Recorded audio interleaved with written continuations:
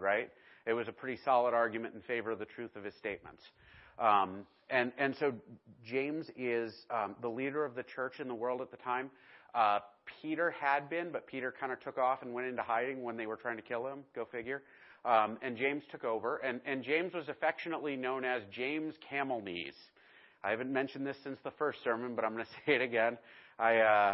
It's probably not a flattering image.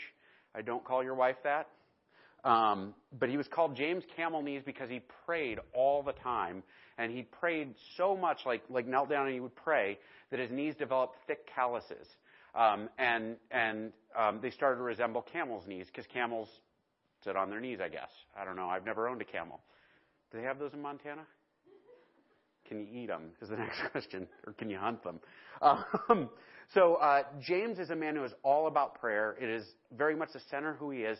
And amazingly enough, he closes the book with prayer, right? So it's this whole chunk on prayer, but it fits into everything else he's written. And we're going to kind of dig into that. In the previous sections here, he talks about trials quite a bit.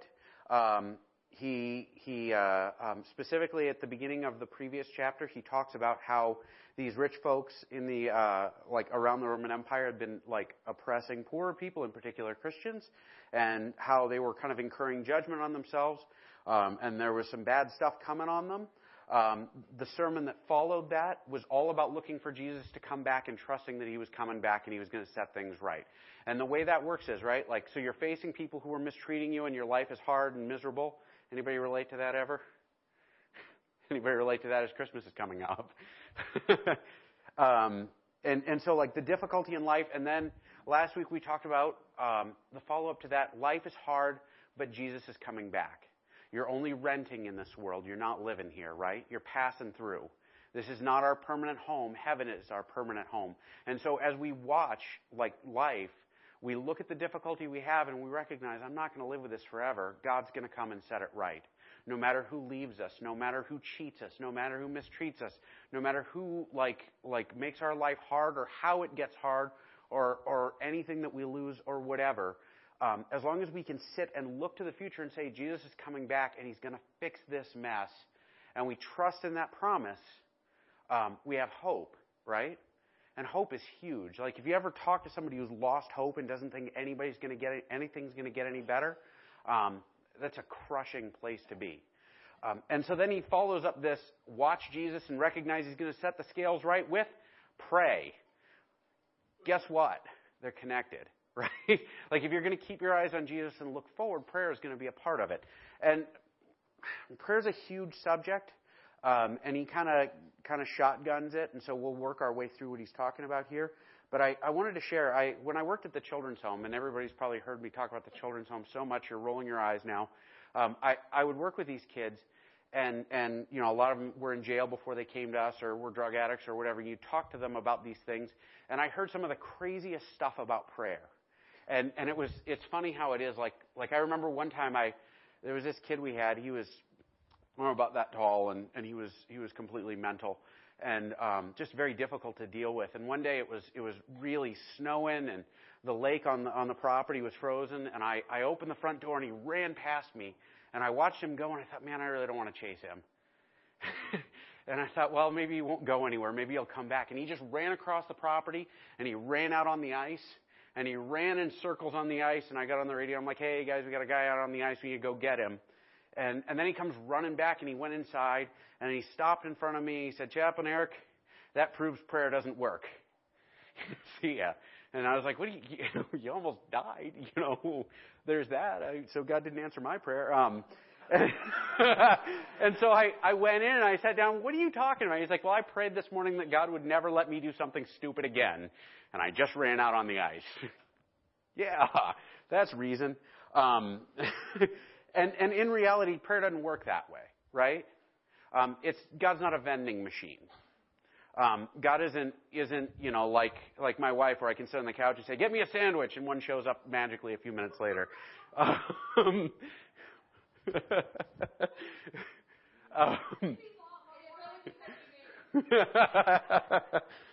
One day Abby will be old enough to make me sandwiches. And so Prayer isn't like that, right? Prayer isn't just, I put my prayers in and I get my magic sandwich back. Like, it's not how the world works. It's not how God works.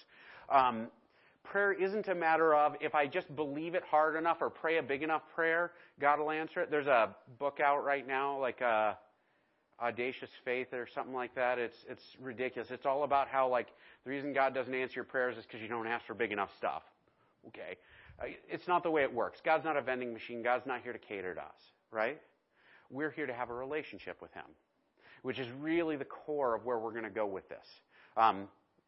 The second story I want to share about prayer in that setting, I talked to a young lady. Actually, I baptized her. She was a drug addict, and I baptized her the day before she left the agency. And I remember talking to her for weeks ahead of time about various topics, and one of them was prayer. And she said, Eric, you know what?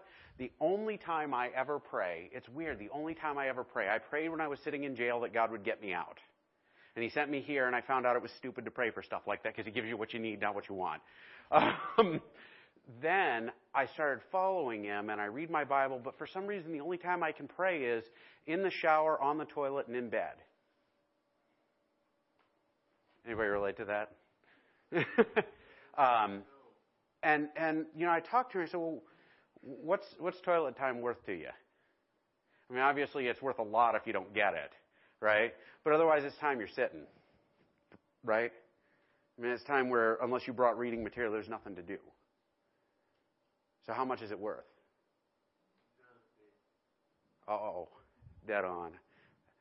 You follow me with shower time, right? What are you doing? Follow me with bedtime, what are you doing? And I told her, I said, well, what are you doing here? She said, well, I'm giving God the very least of what I have.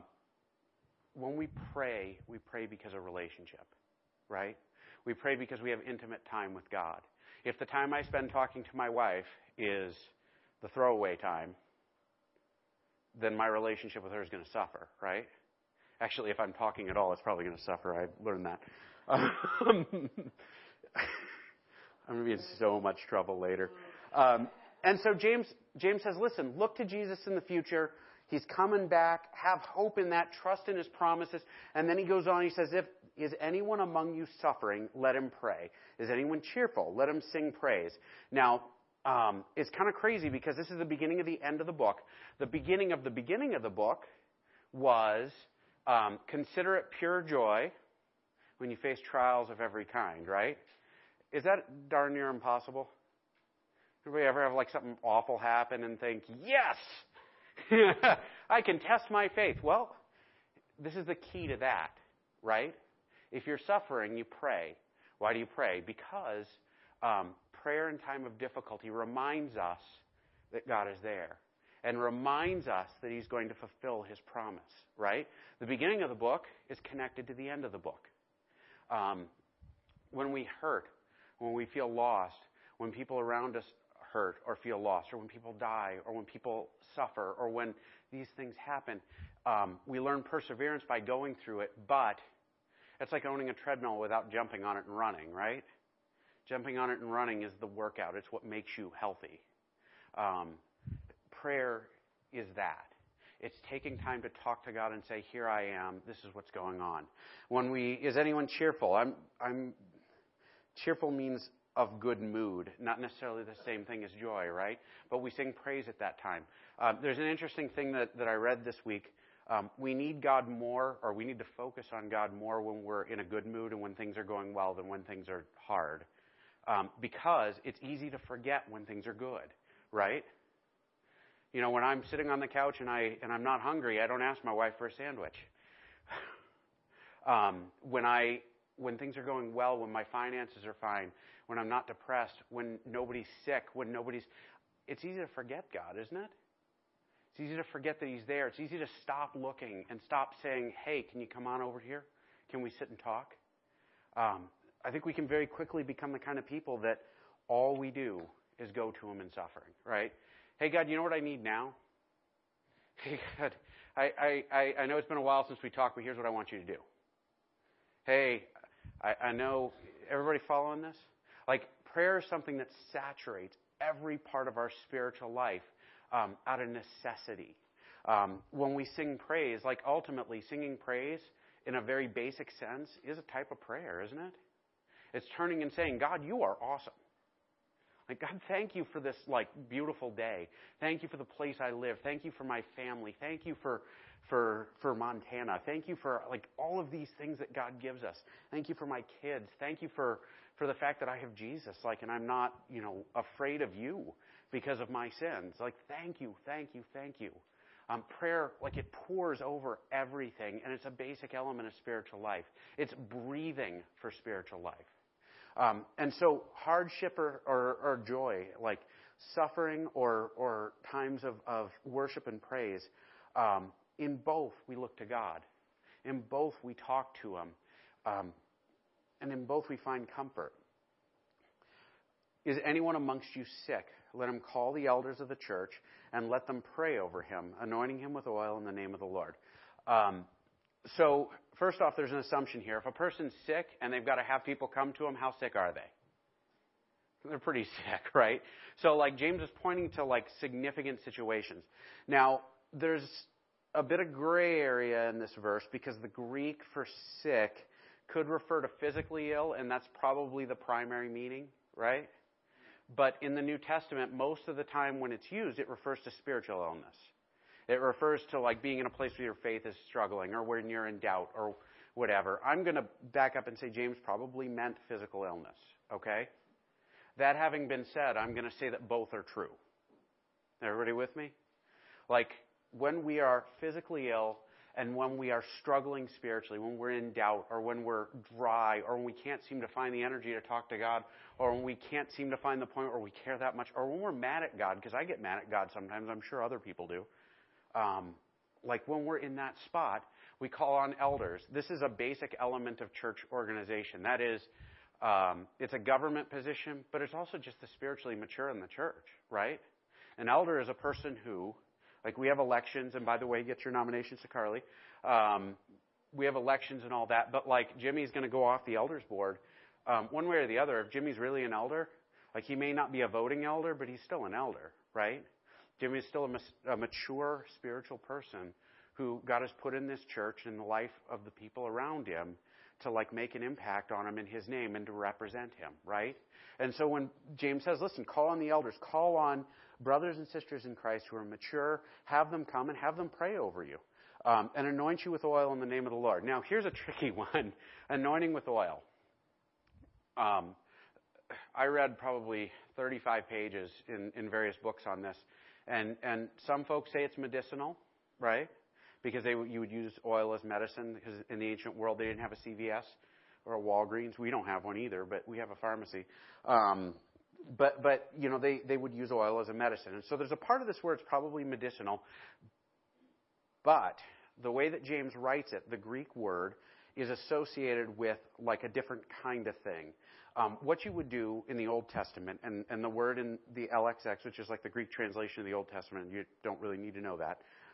What you would do is, if something was set apart for God, right, you would anoint it with oil. So, like, when David is fighting Saul, David won't kill Saul because Saul was one of God's anointed. He was somebody that God picked and said, this guy's mine, right? Right before Jesus went to the cross, a woman came and poured oil and perfume on him, on his head, and anointed him is what that means. And it refers to the idea of setting something aside purely for the purpose of God's service, right? And so as an elder comes and anoints a person and prays for them, they're recognizing that, you know what, you may be sick, you may die, right? But at the end of the day, if you belong to Jesus, if you belong to Christ, if you are like one of God's set apart, forgiven, covered with grace, covered with the blood of Jesus people, you are there for Him, right? You're there for His purpose. You may struggle. You may, like, stumble. You may fall on your face. You may die. Most of you probably will. I'm sorry for the bad news. But all of those things happen as a reflection of your service to God.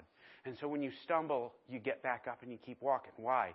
Because Jesus died for you and you can, right? When the world falls apart around you, you get back up and you start walking again. Why? Because you can. Because Jesus died for you and His Holy Spirit fills you and is preparing you to walk upright. And so when we anoint, part of what we're doing there is, and part of what we do when we pray is recognize, like, I don't belong to me if I belong to Jesus, right? My life is not my own. My everything is not my own. It all belongs to Jesus. And so part of this anointing thing is about backing up and recognizing this person is ill, but they belong to Jesus, period. James goes on in verse 15, and the prayer of faith will save one who is sick, and the Lord will raise him up. And if he has committed sins, he will be forgiven. Now, this is a tricky passage, and I thought about skipping it. But James put it in there, so I can't. The prayer of faith will save one who is sick. Is he saying that if you have enough faith, everyone will be healed? No. Right? Because ultimately, I can be healthy and live for a long time. If I don't know Jesus, I'm not in good shape once I die. Right? Like, ultimately, me being well is about me being right with Jesus. Does prayer change things? Yes. Does God answer prayer sometimes? Yes. Does he answer it every time? Sometimes he says no, I think. Right? Sometimes we pray and pray and pray, and bad things happen anyway. Why? Because we live in a broken world. But, now this is in context of the previous argument. He says, keep looking at Jesus' promises, right? And so when we pray and when we're sick, right? We recognize that his promises are true. We're saved in the reminder that Jesus died for us and that we're redeemed and that we belong to him. And the Lord will raise him up. Meaning that God might bring us back, he might not, but ultimately raising us up is bringing us back in the last days.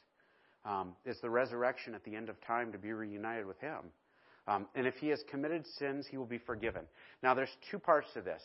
There is a case to be made that sometimes when folks get sick, it's because of sin. Right?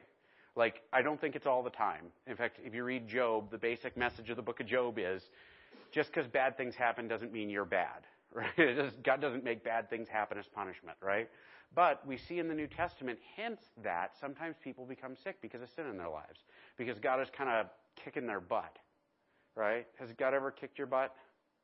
There's such a theological way of saying that. Has God ever, shook you up a little bit to remind you of how bad you're rebelling? And then you back up and you're like, oh, well, maybe I should start praying again. Maybe I should start, following him again. It is the case that sometimes that happens. And sometimes, we need to be forgiven. Sometimes we need to go to God and we need to repent and we need to forgive or be forgiven. But beyond that, there's a reminder here. Sickness, health, everything. We're forgiven because Jesus died for us. We pray and we look to him because Jesus Christ, God's only Son, was tortured, was nailed to the cross, died in agony for you, to take punishment for the sins we've committed. And as we pray, every time we pray, and honestly, I try every time I preach, I want to remind you, it's all about that. Jesus died for you. We're called to follow him. And so when we're sick, if we're reminded you belong to him, remember your sins are forgiven. 5:16, therefore confess your sins to one another and pray for one another that you may be healed. The prayer of a righteous person has great power as it is working. All right, so the first half of this is a direction. When we pray for each other, part of what we're supposed to do is confess, right? I don't know about y'all, but I love confessing stuff in my head and not telling people that I've sinned. Can I get an amen? Is it just me? The reality is that there's this phrase that you come across in AA sometimes, you're only as sick as your secrets, right? When you have a big pile of sin and you keep it hidden, it's going to grow, right? Confessing to one another has power. It has power to remind us. It has power to create accountability. It does awesome stuff in our lives in a very practical way. As James directs them to confess to each other and to pray for one another, I think he's stepping somewhat away from the topic of sickness, and he's saying, guys, this is how you live spiritually, right? Confession to each other and praying together is a part of spiritual life. It's a part of prayer. It's a part of what we're supposed to be doing. It's easier to bury stuff and pretend it isn't there. It's harder to live in community. And here's why, honestly. If I sit down with Jeremy and I tell him all about a wicked thing I'm struggling with, right? I have put myself in a position where I am hugely vulnerable to Jeremy. Isn't it true? Any of y'all ever told folks about sins you've committed and then they went out and shared it with the world? You're like, thanks a heck of a lot, right? It's awful. It just is. It's awful. Vulnerability is difficult because when you talk about where you struggle and where you need to be closer with Jesus, when you put that out there, you put yourself out there. And it's not easy, but it's fundamental. It's foundational. It is at the base layer of Christian community, right? You want to find folks that are struggling with each other, find folks who are keeping a lot of secrets. You'll find folks that don't know how to get along anymore. You see it in marriages, you see it in families, you see it all over. Like, secrecy is not healthy. It's not intimate. In fact, actually, when Adam and Eve fell, what was the first thing they did? Covered up, right? I think that's what really happened, but it's also representative of something that's really going on. When we have things to be ashamed of, we hide them. When we hide in our shame, it separates us. It draws us away from the people around us and isolates us. Community in Christ, being together, being the body of Christ, involves confession and prayer, that you may be healed. The prayer of a righteous person, by the way, that you may be healed is still an assumption that sometimes illness is associated with this, right? But there's a spiritual end to this. Like, healing spiritually sometimes involves leaning on each other. It sometimes involves confessing. Sometimes involves throwing up some of the hate and anger that we've got balled up inside us. The prayer of a righteous man has great power as it is working. One of the most, quoted out of context passages ever. You oftentimes see where folks will use this verse and not the sections before it and not the sections after it, because it makes it sound like if you just have a lot of faith, God's going to answer your prayers no matter what. Is that true? Sort of. Here's how it's true. When Abby asks me for things, right, sometimes it works very well. We have a box of candy on the top shelf in our cabinets, right? It's so far up there, Jess can't get it, I don't think. If Abby wants that candy, she can't get it herself. There's no amount of building chairs on top of each other she can do because she's not tall enough, right? So who does she ask? She asks Dad. Dad has the keys to the candy because I'm tall. And so when she asks, if it is my will that she has candy, what does she get? Candy. If it is not my will that she gets candy, what does she get? Nothing. Nope. In reality, like faith, like mature faith, is learning to see things from God's perspective and trust that He's going to act the way He's going to act according to His will. And so part of what makes prayer effective as it's faithful is learning to line our hearts and our minds up with His will. And when we pray according to His will, we can do great stuff. But it's not for me, right? And so I could pray every day until I turn blue and dead for a gold-plated hot tub in my office. Every day. I could have huge faith and believe it's going to happen. Guess what? It ain't going to happen because it's not God's will that I have a hot tub in my office. Nobody wants to walk in on that. I read a story. I read a news story. I'm not even kidding. I read a news story this week about a pastor in Africa who decided that God would let him walk on water if he had enough faith, and he promptly drowned in front of his congregation. Guess what? His power and God's power, completely different, right? And he was not lined up with what God wanted. If God wanted him to walk on water, would He have? Absolutely. Did God want him to walk on water? Apparently not. And so when it says a prayer of a righteous person has great power as it is working, what he's talking about is, like when we pray for forgiveness, we pray for God to act, when we pray for healing, we pray for all of these things. When we line our hearts up with God, when we line our will up with God, we can do great things. When we're not, we can't. It's like Abby lining her will up with mine. When she figures out how to do it, she can do great stuff. Everybody with me? Ultimately, this is, by the way, going to point back to the previous section. Look forward to the future. God is coming back. God's fulfilling His promises. It echoes throughout this passage. 17 and 18. Elijah was a man with a nature like ours. With a nature like ours means he was human and he was sinful. Everybody there? The reason that James does this, and it's very countercultural, it was popular at the time to talk about Elijah because he was awesome, right? Elijah prayed and fire fell from heaven and killed people. Like Elijah was, the kids made fun of him. He prayed and no, that's Isaiah, right? Sorry, wrong guy. Elijah was amazing. Elijah heard God's voice. He was there. He was that guy. And people would talk about how larger than life Elijah was. So he's referring to Elijah as very popular at this time in history, but he's not doing it by saying, look at how awesome Elijah was. He's saying Elijah was just like us. Right? Elijah was just like us. He prayed fervently that it might not rain, and for 3 years and 6 months it did not rain on the earth. I think if Elijah lived in our town, the farmers would beat him up every summer. And then he prayed again, and heaven gave rain, and the earth bore its fruit. Why does he talk about this? Why, first off, he says Elijah wasn't anything special, but what he was aligned with God's will, right? I have a hammer in my toolbox. Nathan Merrill called it a girl's hammer. But it is a hammer that I've used to break stuff, right? It's a hammer that can do like pretty impressive stuff. I can hang pictures up. I can, hit my thumb. I can, and I've broken stuff with it. Like that hammer is only powerful when it's in my hands, right? If the hammer wants to do something on its own, it's going to sit in the garage. Ultimately, Elijah prayed, and it was powerful because of God's will, because he was aligned with God's will. When I pray and it's powerful, it's because I'm looking to God's will and I'm asking in that direction, and I'm looking forward to the future and saying, you know what, God's going to do what he says he's going to do. God's going to come back. Jesus is going to set the scales right. But ultimately, that's how it works.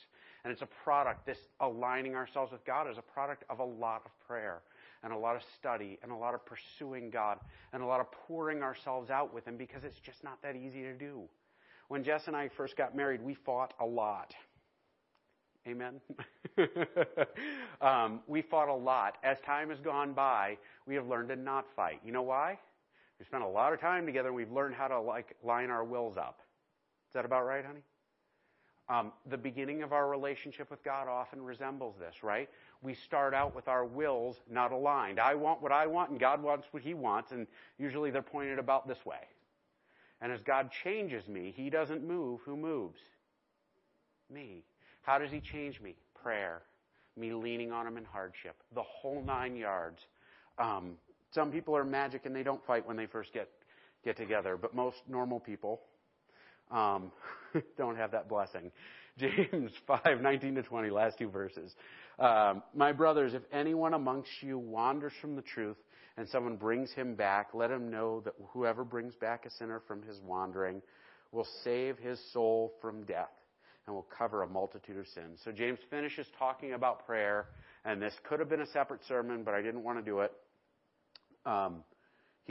Closing line is a call to action, right? So he says, hardships are coming. Look to Jesus. Pray all the time and line your will up with God through prayer. And he closes with, guys, get out there and do it, right? Get out there and act. I have never been on a football team. I athletically declined. And I've never sat in a locker room for a talk, right? They do those, right? Like sports teams. I'm betting that the first half of the talk is usually a lot of, this is what you guys need to do better, this is what you guys need to work on, this is what you need to do next. And then it closes with, now get out there and win. Isn't it true? This is James ending with, get out there and win. He says there are folks around you that don't know Jesus. There are folks around you that are rebelling against God. People you know and love have wandered from the truth. Go out there and bring them back. And if you do, you're going to save their souls. It's easy to misread that, by the way. You will save his soul from death, and it will cover a multitude of sins. It's not talking about me. It's not like, oh, if I save people, I'll go to heaven. No. We can save people from drowning. We can save people from facing God without Christ. And that covers a multitude of sins. And so James finishes it up with, now get out there and do it. Get out there and win. Get out there and live the life that Christ died for you to live. Look to heaven because he died for you to go there, and bring as many people in as you can. We're going to close in prayer. My challenge for you this week is, honestly, is to look at your prayer life. is to look at the time you spend talking to God. Is it that 20-minute section in the middle of the service, it seems like? Is it in bed? Is it on the toilet? Is it in the last scraps of the day that I don't care about anyway God can have?